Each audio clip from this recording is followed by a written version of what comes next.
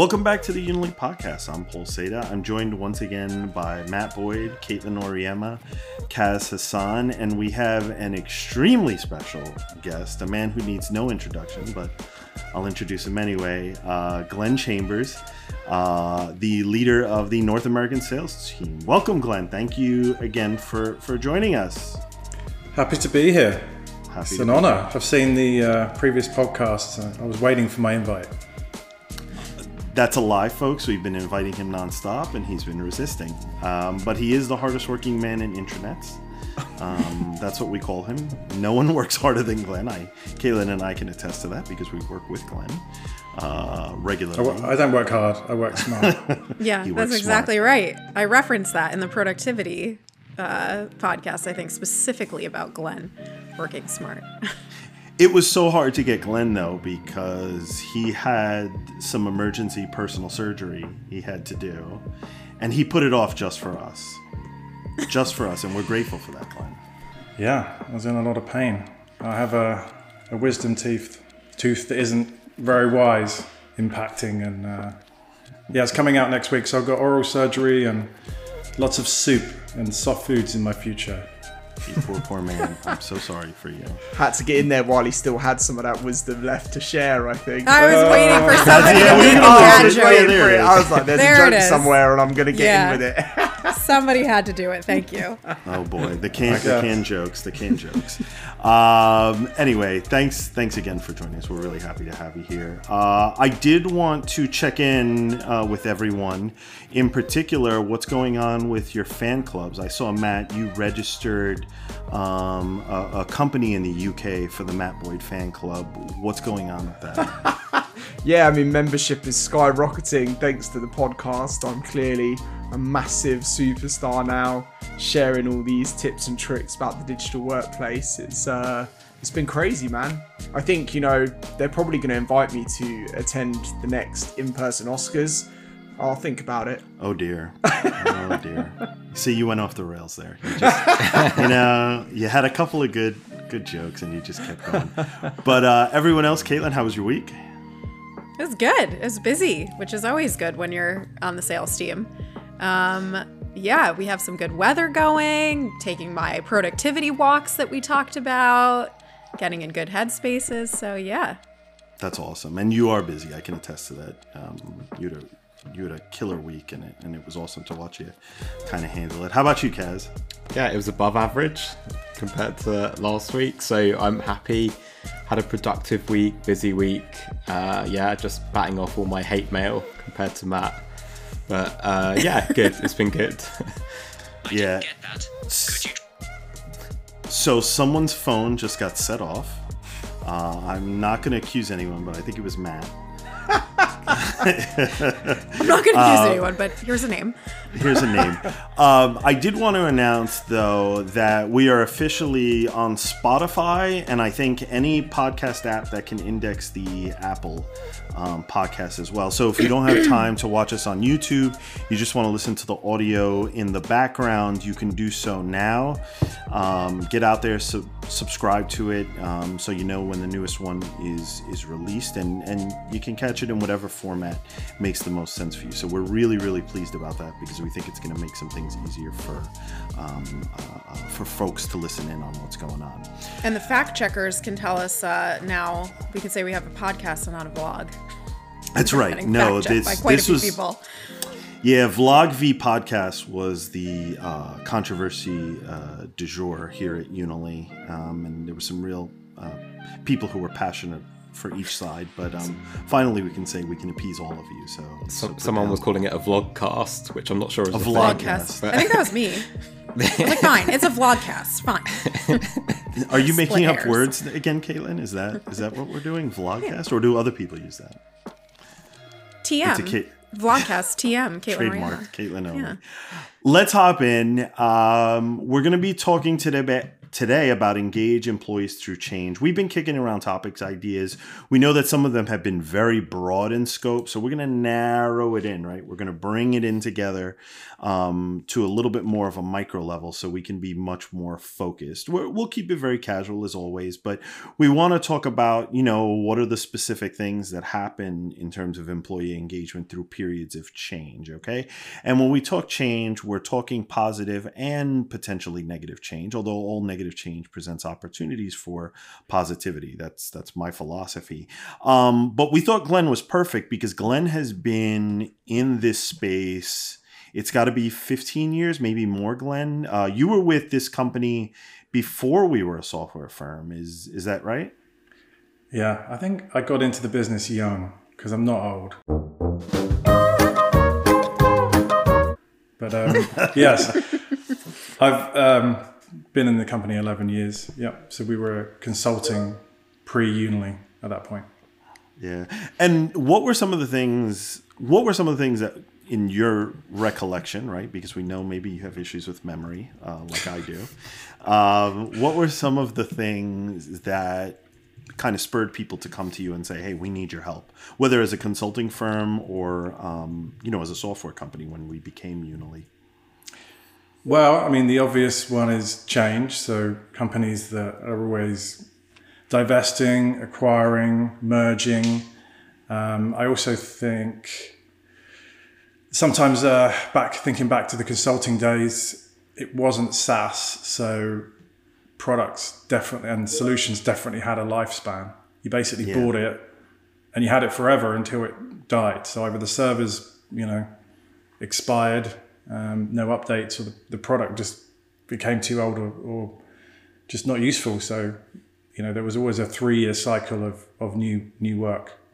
That's a really valid point, and I actually want to circle back on that because we're at the point now where people are looking for that evergreen kind of model where they don't have to every 5 years like clockwork rebuild from the ground up, which is a bygone kind of product of the old days of the way things were done. Although we do see coming through the door a lot of people who are coming to us because their licenses and their hardware are reaching end of life. So that is another one.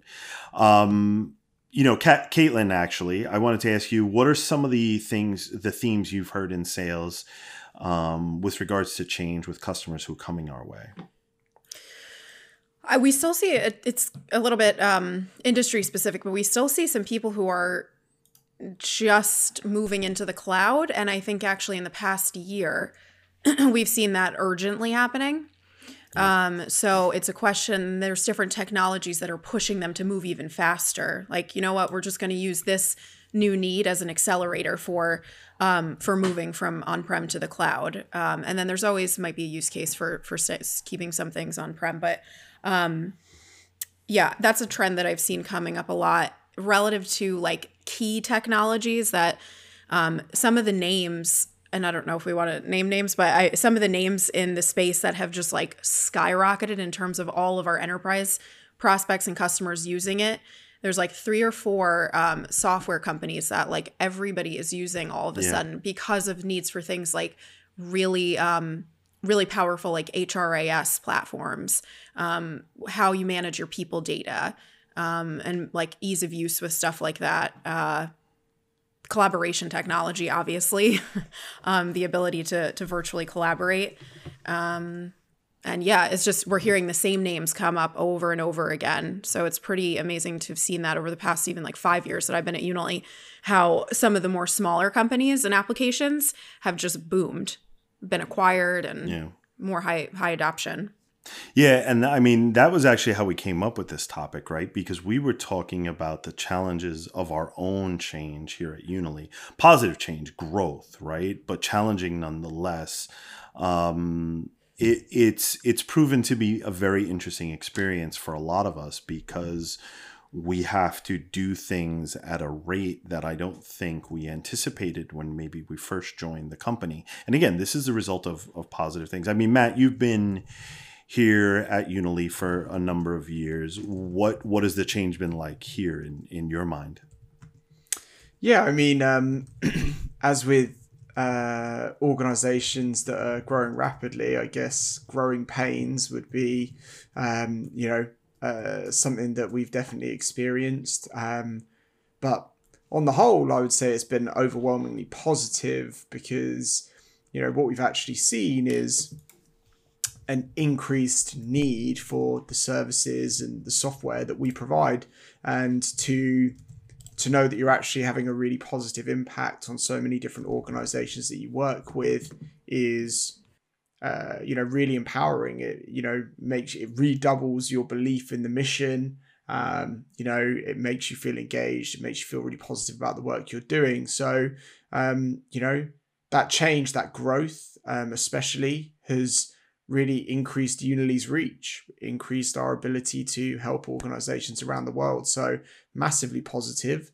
The flip side of that is that as with any rapid growth, you quickly realize that you need to put into place new structures, new support mechanisms, to sustain that growth, and crucially to support the people that are responsible for driving a lot of it. You can't just say, cool, we'll just double our headcount overnight and then there's no one to lead the teams. And I think there's all of those kind of challenges that come with the positives of growth, and that's been interesting.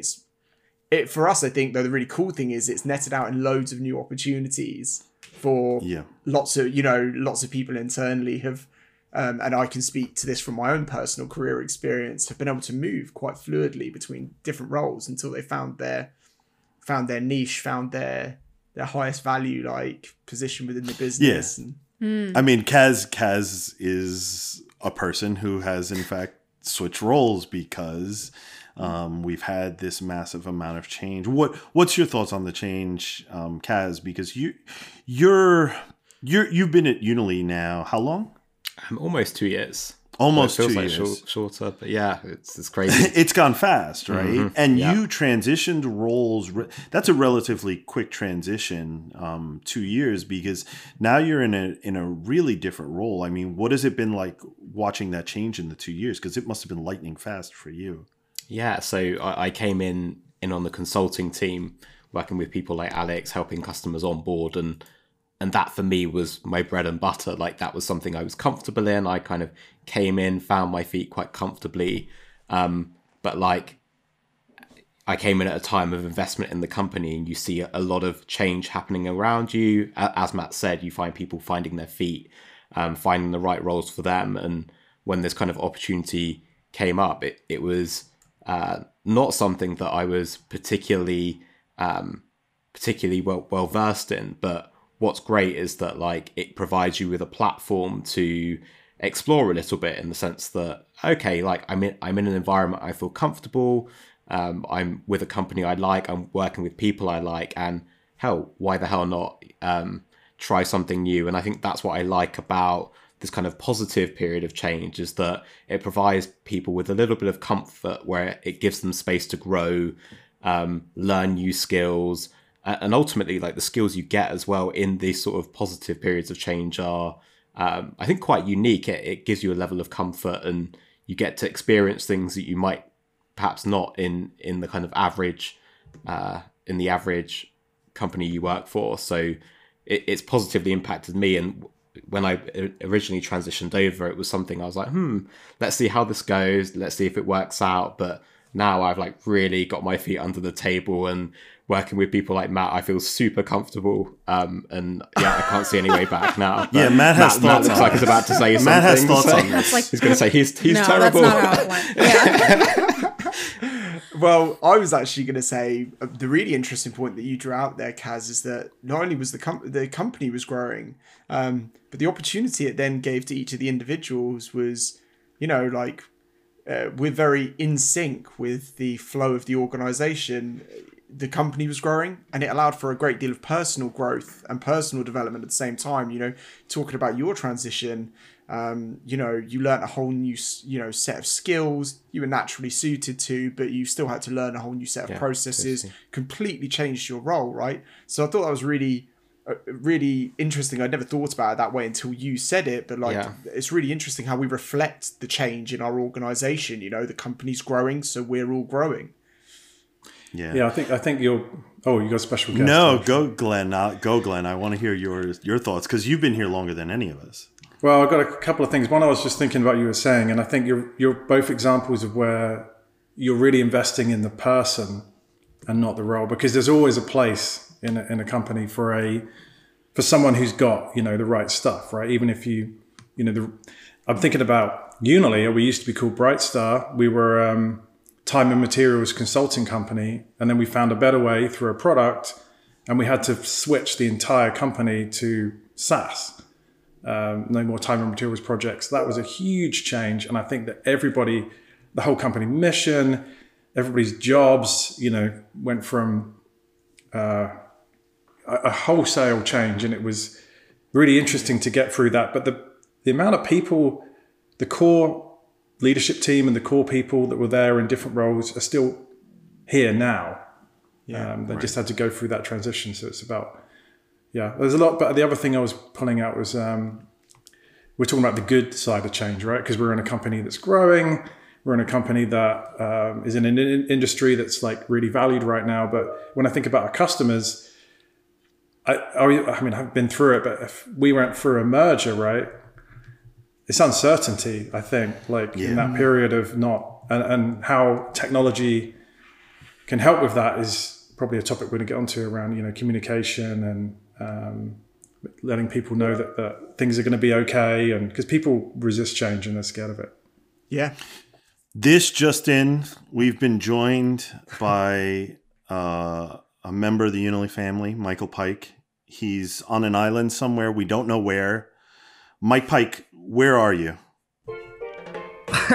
Yes, so as you can see, I'm in Aruba. I'm on the beach, working remotely from here. Unbelievable. This is insane. Yeah, that's not fair. I That's didn't not know fair. this was even a thing. This is How crazy. engaged? Yeah, right. How engaged would you say you are right now, Mike? Given I am, especially on a Friday, pretty engaged. you seem very engaged. You seem very well. Listen, The only problem is the computer does overheat sometimes, so I don't like to work from the beach. Because it's so warm. hence Life is why, hard, isn't it? and that's why you retreated under a luxurious tree to make sure actually your my computer was cactus. safe. Oh my god. All right, that's obnoxious, but that's awesome. Thank you so much. You look wonderful. We're all extremely jealous. Truly living the work from anywhere lifestyle. Yeah, I know. That's the. It is crazy thing. amazing. It really is amazing. And don't talk to any of us ever again. You look fantastic. We're jealous. Enough. Enjoy your weekend, Mike. Thanks for popping in. Amazing. Bye. Bye. Bye, mate. Cheers, I buddy. mean, that's That crazy. Arubian, or how, I'm not sure the correct word. That connection's not bad. Yeah, that's a Impressed. pretty good beach connection. Yeah. He's got some coconuts strung up with some wire. With some wire. Have you guys between ever them. seen Gilligan's Island? Yeah. That's what I feel No, like we've Mike never has going heard of it. on. Well, I don't know who watches Gilligan's Island. But remember that radio that was built from coconuts that just worked? That's what Mike has going on. But anyway, Glenn brought up a really good point about, we've been talking about the positives of change, but there's some negatives too. What's interesting though is I think we agree that probably a lot of the same strategies are useful. And we talked about it. Again, we're undergoing change here too. And we're doing a lot of the things from our customers' playbooks, right? So I wonder if, Matt, if there isn't a customer who has maybe a scenario that you thought was really useful for dealing with change, by using the technology, the tool set that they have. Anything come to mind? Yeah, absolutely. And it's funny because you mentioned at the start of that question as well that, we've talked a lot about positive change, or not even a lot, I guess. We just talked briefly about positive change, but there is obviously the negative side of change as well. And there is some overlap in both in the way you address change, whether good or bad. And I think, a massive part of dealing with change effectively within the organization is about being transparent. And communicating effectively about the change that's happening. So when you ask me whether I've seen client examples where they've managed change effectively, my head instantly goes to, oh, like X, Y, and Z customers, you know, who implemented change programs, and the cornerstone of it was a communications program, you know, delivering transparent messages that explain the change, position it. Because I think, you know, and Glenn mentioned that people are afraid of change. And, you know, I agree, but I think a lot of the fear is also predicated on the unknown. And if there's change coming, but you have no idea what it is, it's not been framed for you, you don't know what the impact of it's going to be in its entirety, then a lot of that kind of resistance to change can be tackled through transparent communication, which at least give people the information they need to make an informed decision.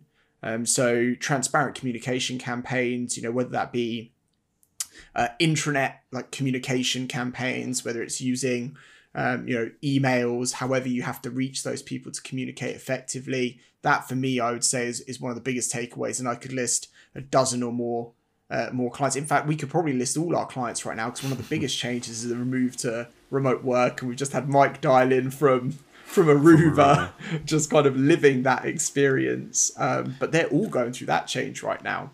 And a big part of how they've tackled it is communication. Glenn, you had a thought. It just popped into my head when you were talking, saying all this stuff. I just wanted to ask the group, see if everyone's aligned. What is, after you've gone through this period of change, you know, with our own customers and your own projects, I know you've all done a lot. What is the number one project initiative intranet name? Oh, that's controversial. See, Glenn, hub. Okay. The hub. Is that what you mean? I was going to go with one. One? Really? Oh, I feel like because everybody one, picks right? the Because the project always becomes like, how do we get these two groups together, right? How do we? Oh, you're talking about M&A stuff. Deal with the change and deal with the uncertainty and the fear, like transparency. But then it's maybe through a project like an intranet. Yeah, I think there's tentpole.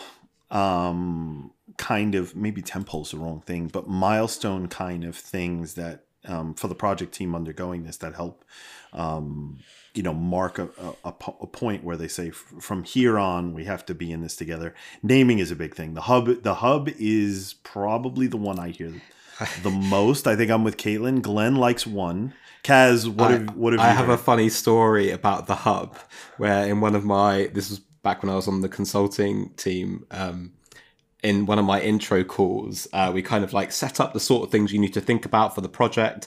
And name is one of those ones, because it's one of those things where it's not, on paper, it's not difficult, but it takes people a long time to agree. And people do surveys and things like this. And in the first intro call to this client, and we get on really well now, so if they do watch this, don't know who I'm speaking about, but I was like, also, like, one thing you probably want to get the ball rolling on is names. So like, have a think about what you can call it, just don't call it the hub. And they were like, oh no. Well, actually, that's the one thing we've already decided on, and it's called the hub. And it's that. Oh no.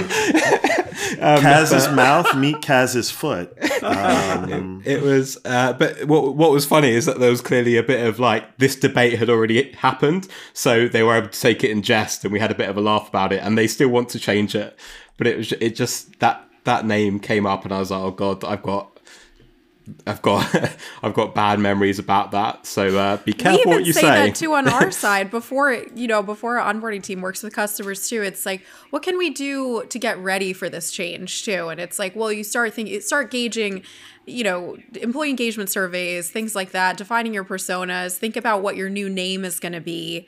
And when they say like, well, what creative ideas do you have? And we always say that too. Like, well, if you're going to do anything, just avoid that one, because that's what everybody calls their site. So maybe one will be the other one we say. Just don't call it one, because that's what everybody does. You guys are not being generous. You're not, there's, first of all, we have a different perspective because we work on so many of these things. For a lot of our customers, they may only go through a couple of intranet launches in their life. Yes. So I think if a word at least is makes it cohesive for people to understand that this is something that it's fine. Matt, did I steal your thunder? You totally. Yeah, I know. I'm We're the on worst a person wavelength ever. today. We're on a wavelength. It was spot on. I was going to say there is something beautifully simplistic about the hub and one, and for those, literally, you've said it all already. I'll just be quiet now. But Well, they're Yeah. great No. names. I'm not knocking the name, to be clear. Like, all respect to our customers. Those are great names. But that's very true, actually. I didn't think about that. There's my lesson learned of the day. Well, She's gone early. let's go back to something Matt said. Matt said the during change, the importance something to the effect of transparency is key, right? Transparent communication. How do you achieve transparent communications? What are some tactics you can use? And again, if any customer examples come to mind, like share those. We don't have to name them, but I want to know what people are doing out in the real world. I certainly have strong feelings about this, but what have you guys seen? Anyone got a good example? Kaitlin seems to be straining as she thinks. Yeah, well, I feel like I've been on the sales side and then the delivery side of customers who've gone through mergers and acquisitions, and I think the key to the successful change management, though, and you'd have to talk to the employees to see if they agree with me, but from what I think they did well was getting ahead of external announcements about things too. Because when you as an employee, when other people find out about something before you do, that's when you lose trust in your leadership, the belief in the transparent culture you're supposed to have, right? So it's preempting them, noting things as proprietary, or putting people under an embargo or whatever. And then having spaces, dedicated to full resource centers for you to access on demand at any point in time for information you might need. How do you respond to the press if they ask you a question about XYZ? Because with a big company and big transactions and mergers and stuff, that is relevant. So how do you respond to this if somebody asks you, what are you allowed to talk about? How is this going to impact my job and my line management?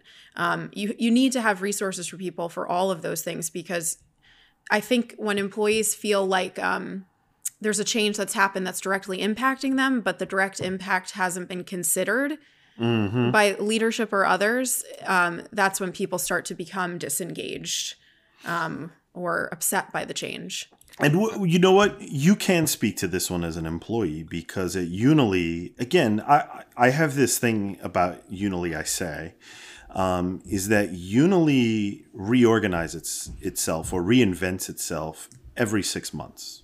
Okay? Every 6 months, something happens in this company that is big, would be huge elsewhere. And we somehow manage to do it. I mean, I'm 4 years in at this point. Glen's 11 years in. People are able to do it, and I think that's part of it. I mean, Matt and Kaz have gone through this. Matt definitely, where we've communicated a big change internally first, right before the external. And I think of our releases and sometimes our reorgs. What's one that comes to mind, Matt, recently? That may not have worked out well, because that's okay too. Well, I think the one I always think of is the awards, because we find out we've won the awards. I don't know, my head's always going to positive places. I guess when you're a super positive guy. That's okay. You can go to me next. It's so annoying. It's a byproduct of belief in the mission and belief in the company, I think. But the thing I was thinking of was awards, right? So we find out about awards in advance, and it's really cool because we are actually in in a position where we're not allowed to say anything, obviously. And for the company giving out the awards, that's very important that we don't say anything. But then when we communicate it internally, the headline on the big breaking news article on our intranet says, "We've won X award, but ... shh, it's a secret." That's the headline. It's like we make a light-hearted joke about it, and then in there it will say, "Obviously don't tell anyone about this, you'll get us in a lot of trouble." But the headline is shh. And I mean, we have our quarterly updates as well. And quarterly updates at Unily are, they're town halls like everyone else, but because we're growing so fast, they're big events, because we almost need to look quarter by quarter. How are we doing? How's the growth trajectory going? and what's going on with culture. Kaz, have you been involved in any of the culture initiatives here at all? I'm curious. I don't know if you have. I was just curious. I mean, so there's a culture committee, which I don't directly sit on, but we all impact culture, don't we? Then the question was, what, because of the rapid amounts of change, like what are the challenges you've experienced as an employee with the culture? What are some of the things that make you anxious about the change and how it relates to the culture here? So I'm in like quite a unique scenario because before I joined Unily, I came from quite a corporate organization, and I joined Unily, which is very like friendly, family, funny. And like those are words I would still use to describe the company culture today. So I had this kind of initial transition period where it was like, oh, I've gone from two extremes here, and I know which one I prefer, but it takes me some time to readjust. And even in the past year and a half or whatever it's been, I've seen Unily grow, where I used to be the new kid on the block, and now I'm seeing so many people join. It's like, oh, now I'm someone that represents the culture. You're the steely veteran. Yeah, you're the guy. No, I totally get that, because Kaitlin and I joke that like after 6 months at Unily, we felt like, we've been here a while. We've seen some things, right? Like we've been in the trenches. Glen, again, you've kind of seen, is the culture the same, or is the company culture-wise very similar to what it was when you joined? I don't think so, because I was the first employee in the States. So obviously the culture was amazing when I was here.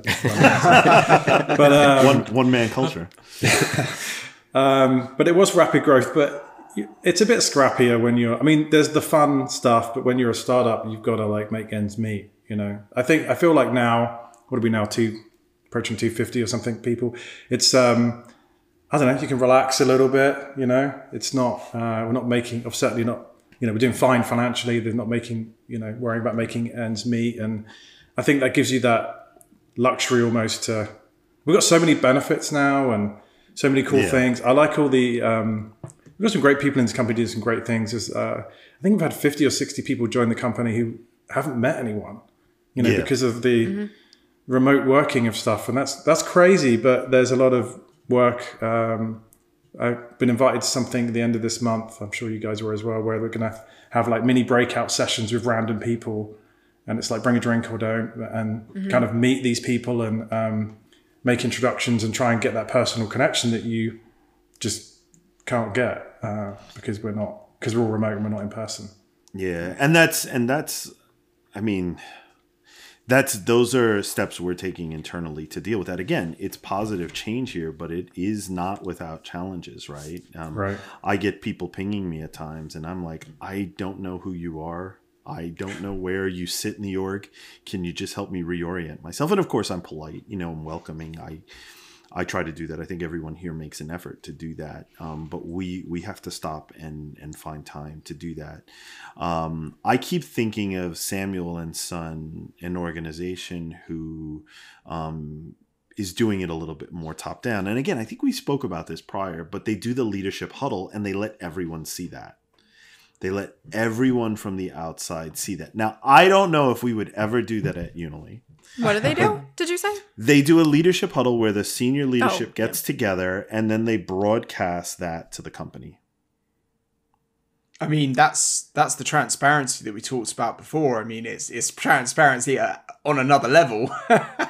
Glen, could we have that? I'm wondering what your concerns, like, you're saying you don't know if we would do it here. What would be the concern? No, I think even employees here might go, oh, that's... And again, it isn't a negative. I wonder if employees here would go, ooh, I don't know if I want to see that. Or maybe we're voyeurs at maybe we all are like, boy, I really want to see that. I don't know. What do you think? I certainly feel like we've seen a rise in companies asking for like, maybe it's the Reddit thing, like AMA, ask me anything type sessions. Like you mentioned, our quarterly meetings and our town halls, and they are awesome, and we're much better for having them, and they're very informative, but we kind of have a formal presentation, and then there's like, which takes maybe 30 minutes, and then there's like 45 minutes of questions at the end, right? Versus, I guess, an AMA, which is probably a little bit more unstructured and That sounds interesting. Yeah. You know what? Actually, you bring up a good point, because anyone who's joined our quarterly updates, it's a free-for-all in the chat. Like, we're all just going at it, saying things, commenting, asking questions, challenging each other in a respectful way. So maybe you're right. Maybe that is something. And the cool thing about those too is our leadership is on the phone.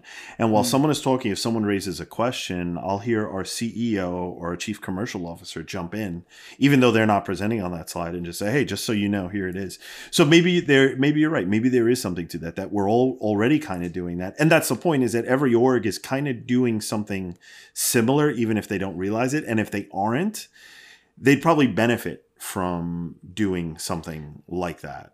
I'm going to bounce off that a little bit, because like we've spoken a lot about transparency, and I think that when it comes to communications, that's something quite easy to compute. When it's like, okay, well, transparency, we need to like over communicate, make sure people have the right information.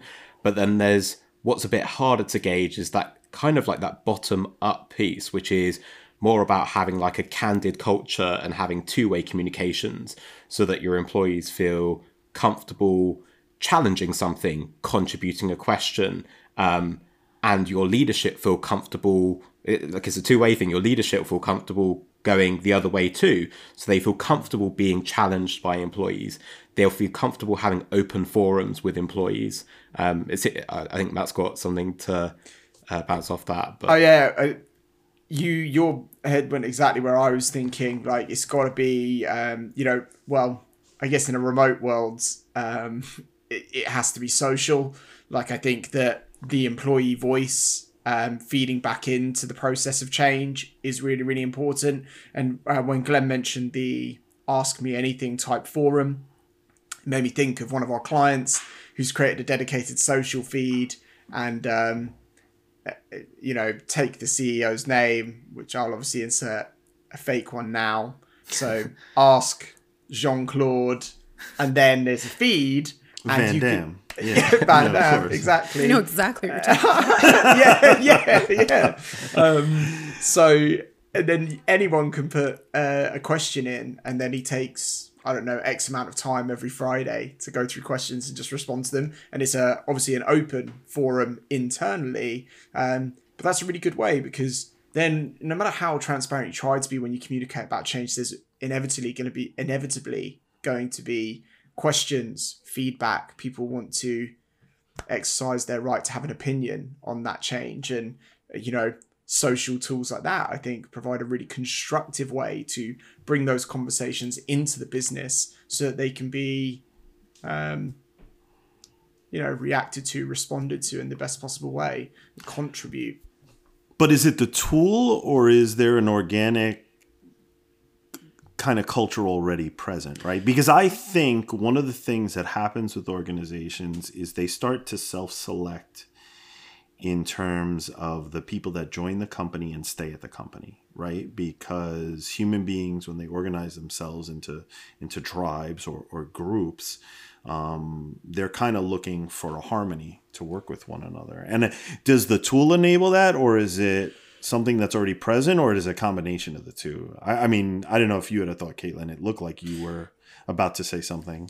Yeah, no, I think it's a mix of, well, I think it's the commitment from leadership and the people who are impacting change, to actually like live that, the transparency, or like because right, if you have somebody who's responding on behalf of an executive in a social thread, are you really living that like culture that you're trying to instill, the ask me anything? You're not really asking the executive anything, you're asking the person who's responding in their behalf.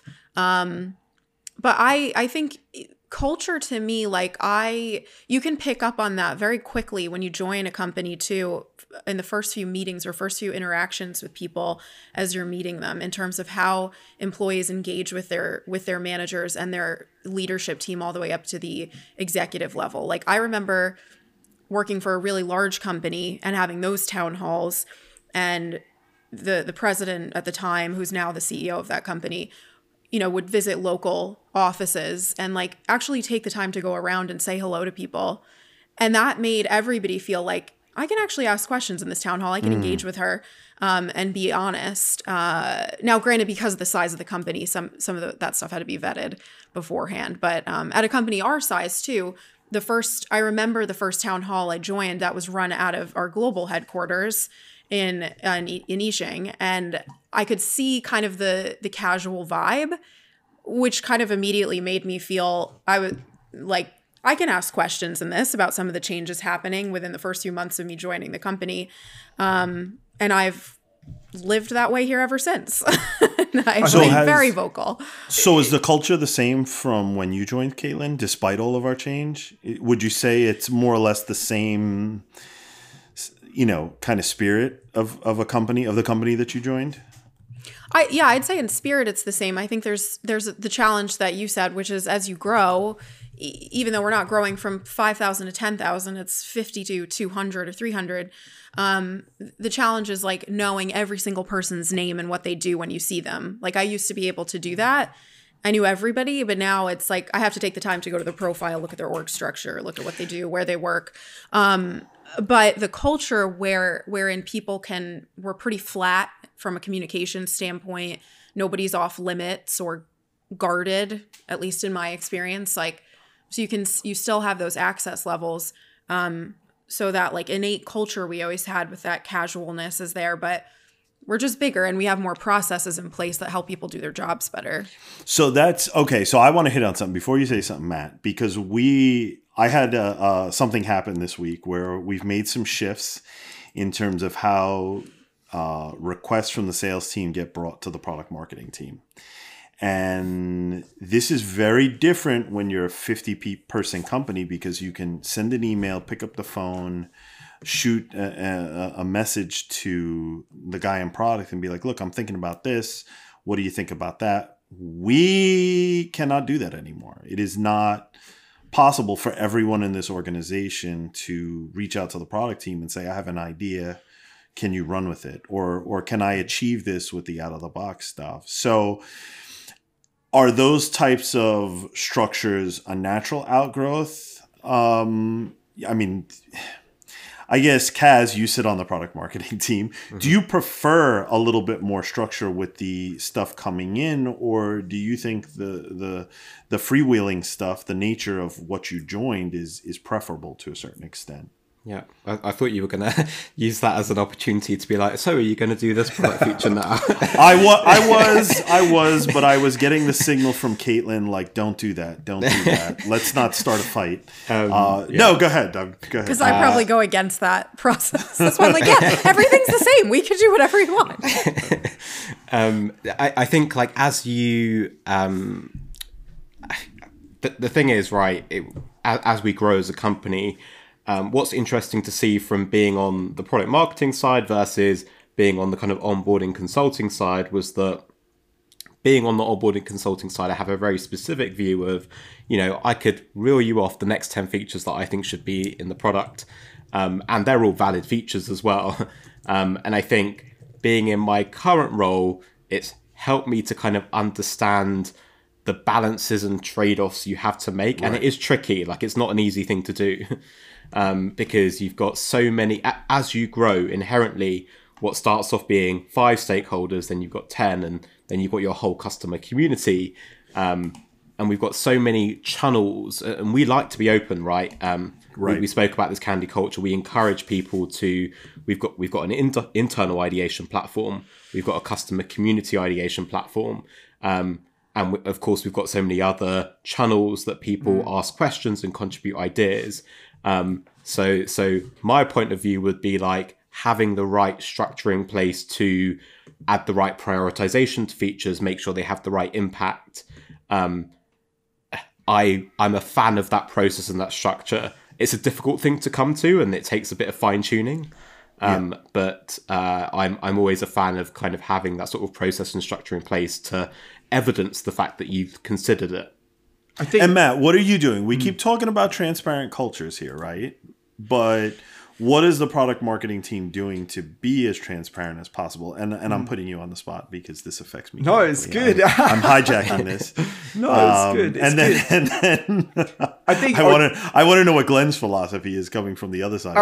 But Matt, what do you guys do to make sure? Because sometimes again, everyone is used to having their voice heard at this company, and we're at the point where we may not be able to have your voice directly impacting things. So what are you guys doing to kind of mitigate some of the hurt feelings? Well, I mean, so I think what you're actually picking up on in terms of that that process in our organization is actually a really interesting point about change within our organization and within many organizations, because actually I don't think that change in process from being able to go directly to a team is necessarily, in our organization at least, predicated on the growth of the organization. I think the change that we decided to implement was to democratize the process.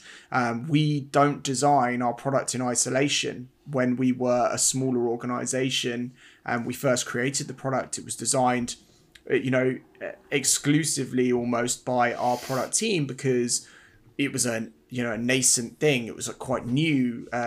We were one of the first organizations really to bring, an out of the box, platform to market that could do these kind of intranet capabilities. And I think what we've actually done is democratize the process of designing our product, whereby rather than one set of opinions feeding into it and therefore a few people being able to throw something into the mix, we've actually created a process which is designed to take into consideration what our clients need, what the market says that people should or will need in the future, as well as marrying that against the experiences of our own internal experts. And to that point of democratization and that instigating change, you see that in processes, but you also see that in our interactions as well. So when Kaitlin talked about the town hall and we talked about giving people a voice and then being able to kind of get involved, in a sense, we actually give them an opportunity to instigate change as well.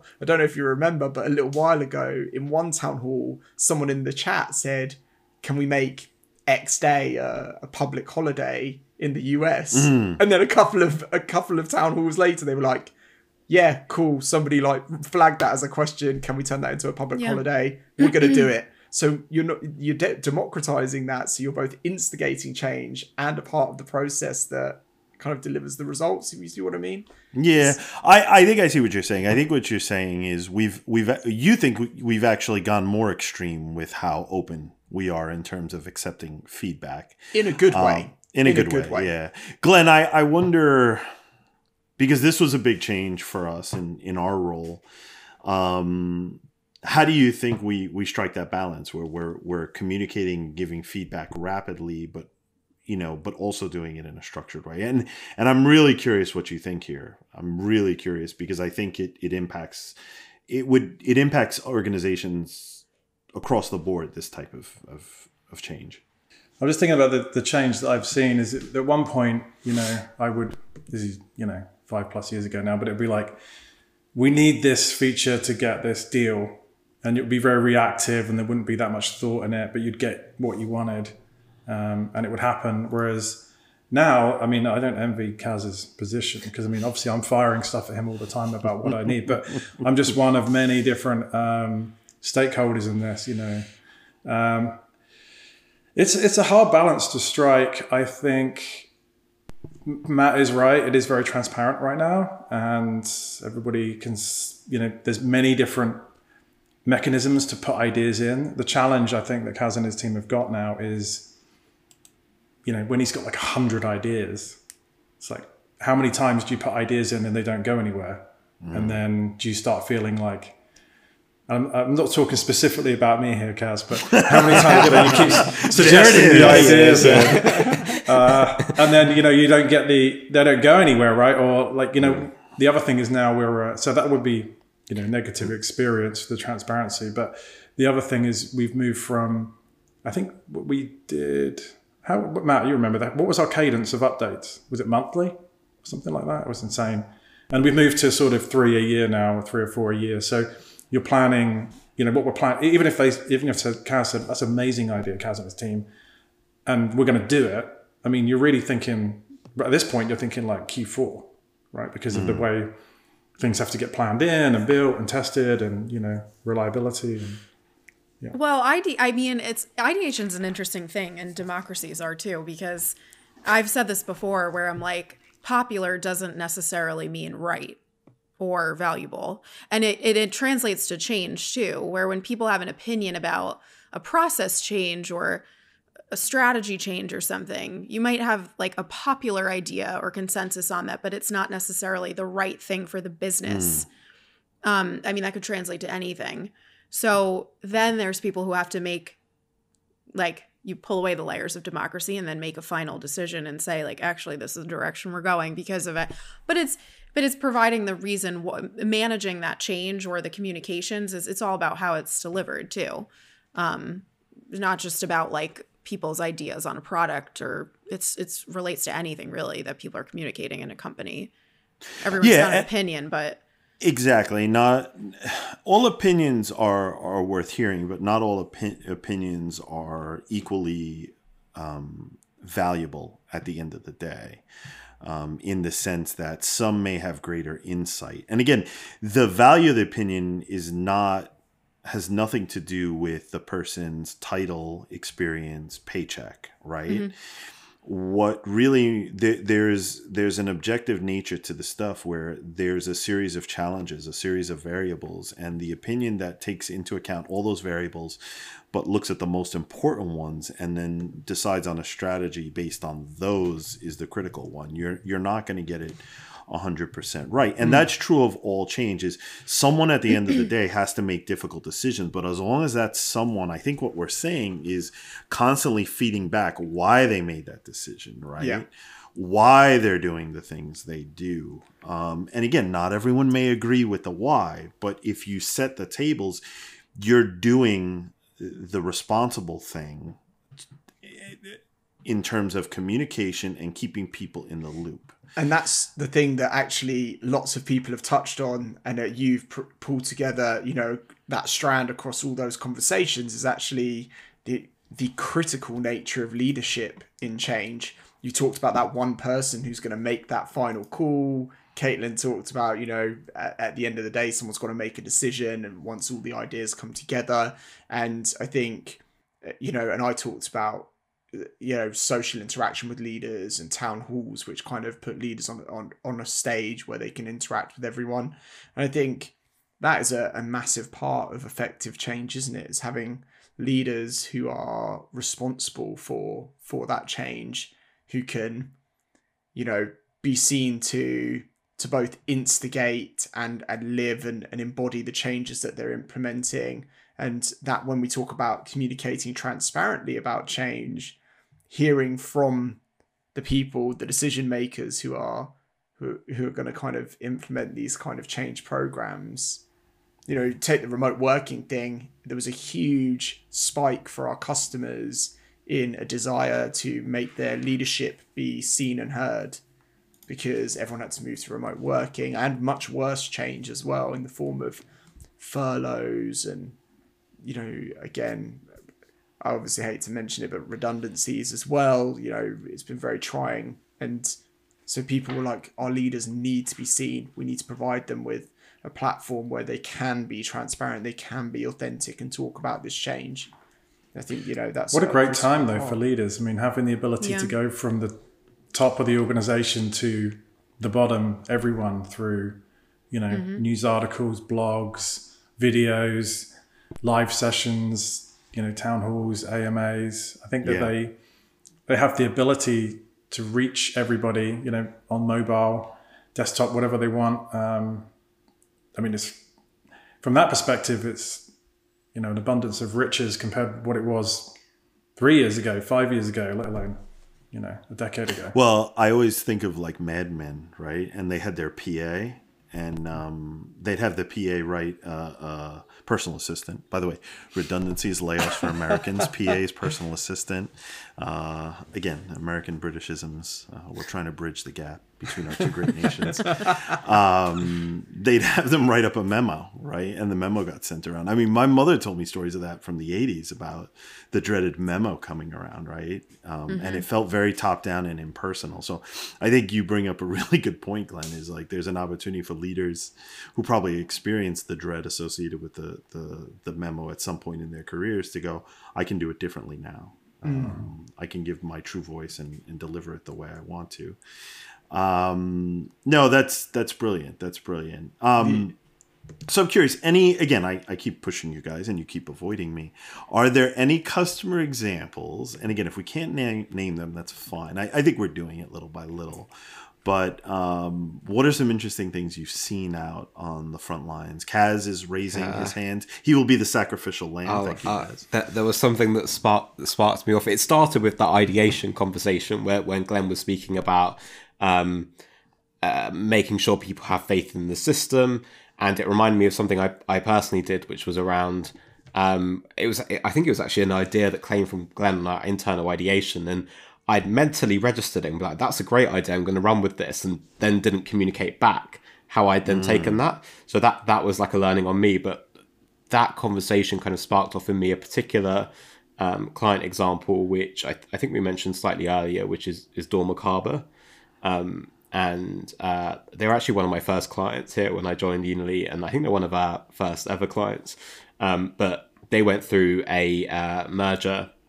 So they were Dorma, who was our original client, and then Carber, and they became Dawn Macabre. And they had a lot of challenges to navigate. So there was a lot of external stuff happening, as well as their kind of internal change happening. And what they did was they quite proactively issued a survey which was focused on understanding the fears that people had, how they could digitally try and solve those fears. So they did this kind of very culture-focused survey amongst all their employees. And I've seen a lot of like employee surveys done. A lot of people have these kind of annual things that they roll out. But this was the first time I'd seen something done so focused on culture. And the results that they got back were so, like candid. And what was really interesting for me was, other than the quantitative insights, there were a lot of qualitative stuff. So people talking about what they thought made that culture. And one of the things that came out was, we spoke about transparency, but it was about like being candid. And some of the feedback they got back was, as some of this change happens, inherently when change happens, you get you get more stakeholders that are interested, right? You have leaders that have to sign off on things. You kind of get this kind of like politician-y way of communicating.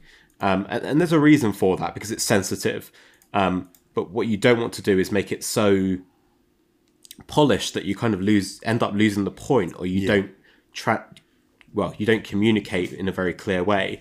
So the way Dawn Macabre decided to navigate this change was they created a hub on their intranet, which was quite literally called Straight Talk. And what they meant by that was straight talk. So it was a hub dedicated exactly to all of their communications focused on sensitive topics of change. And it ended up being one of the most well-adopted parts of their platform, because it was like, everyone is focusing on straight talk. I want to see what people are saying at this. And they were very conscious about the language they're using, right? So it being very clear, frank language, not polished up. And also, any employee could request a straight talk article to be made about a particular topic. So it doesn't have to be sensitive change. It could be, hey, I see we've got a new pension policy that's come out, and the communication on that wasn't very clear to me, and I could do with a bit more information on it. Can you give us a straight talk article? That's cool. That's really cool. Yeah. That's cool. That's cool. It's a shame that it took an M&A for all that good stuff to happen. Yeah. Yeah. Yeah. Theme is change as an opportunity, I suppose. And maybe it just forces us to rethink things. You're right. But maybe we have an obligation to kind of force ourselves to rethink regularly. I know Glenn is constantly pushing the envelope with Kaitlin and I on the sales team. But Kate, you had an example. Yeah, no, I was working with a client on the customer success side. It's a large a large company was merging with an even larger pharmaceutical or pharmacy company and large retail presence. And the merger was really, really exciting, very public. The employees were very excited. They implemented a digital workplace change board of people who were stakeholders from different parts of the business, because there was all this technology merger happening as well, which is super important to consider when you have employees coming in using different apps and tools and intranets. So it takes a long time for large companies to merge. Kaz was, I think, alluding to that too, or referenced it, but almost a year had gone by, and they were surveying employees about, how are you feeling post-merger, environment type stuff. And the feedback was a consensus of, we still don't even feel part of this new company. We're still seeing everything is branded to us. We don't see all these people in our directory. We haven't merged the technologies completely yet. So we worked together to kind of the quickest solution but made a huge impact was even just rebranding some of the internal applications. I remember that. That's right. To, something simple like that, because it was hey, every time I'm hitting our corporate intranet, it's this branding in my face that doesn't even match our new name. So because those things take time and change management processes in place, but we went through it and quickly implemented it. And it made such a difference just in terms of feeling part of one company instead of still two very separate companies, even a year following the announcement of the merger. So that was super powerful. It had a really positive impact on the subsequent feedback from employees. But those are the types of considerations when you're bringing people together into one hub. I'll use two names. There's the new Unily intranet, one hub. Yeah, how are you or even sometimes when we talk to clients, so do you want to have different appearances and themes for your different subsidiaries and brands? And they're well, no, actually we want it to be one unified look and feel for the apps and tools that we're using. So it was just a good example for people out there listening to consider. Keep that in mind when you're going through those types of changes that you're trying, what is it that's making people feel like they're brought together, especially remotely, when we're only using digital collaboration technology instead of walking into an office with a new logo and, colors and stuff. Yeah, good shout. Matt, what are your thoughts? Yeah, and I think actually it's everything that Kaitlin just said absolutely hits the nail on the head. And it's tied back to what Glen said as well, which is we're going through globally a really significant period of change at the moment. With the global pandemic, massive move to remote working and things like that. And then there's also a great deal of other types of change that organizations might go through as well. We've talked about merger and acquisition, divestiture as well as one that we haven't really touched on, but how do you break two organizations apart, and many other types of internal change, cultural change. And I think, for me, a really positive takeaway would be that change represents a great deal of opportunity. Glen talked about opportunity. It's a great opportunity for leaders. They've got technology at their fingertips now where they can actually really take control of the story around any given change. They have tools now which enable that. It's the same with the remote working. We talked, leading analyst firms are saying that, the adoption of new technology has accelerated exponentially with the move to remote work. But what a great opportunity to be in, where we can turn to technology to bridge those gaps, to help, help organizations on those journeys. And I don't think it's limited to just the intranet technology or the employee experience platforms that, we necessarily work in directly, but there's a broad range of different technologies, and they all are helping to make change more manageable, and to help us kind of make any change more positive, more easily consumable by our people, more easy to communicate about by leaders. And that whole process is really being made so much more effective through the application of technology. And I think it's an amazing thing generally that the technology can do a lot of that heavy lifting for organizations. And that kind of feels like a natural wrap-up point. I want to thank Matt, Kate, and Kaz for joining us. And Glenn, thank you for the all-star, rock-star guest appearance. We want you back. Thank you again for joining. We're really grateful. Anything you want to say to the folks out there, Glenn? Put me on the spot now. I think this is I think that we're living. This is an example of change, right? Where we've been, as a company in marketing, people behind the scenes of this. What are we calling it? Vlogcast now. We're engaging people through email and LinkedIn, and now we're embracing new technologies. It's fun to be part of it. This is the first podcast, vlog, whatever you want to call it, that I've been part of. It's fun. The first of many. It was a pleasure. And for those of you listening, remember, like us, subscribe us on YouTube, and look for us on your favorite podcast app as well as Spotify. Now, since the Vlogcast is everywhere. Thanks again for joining, and we'll see you next time.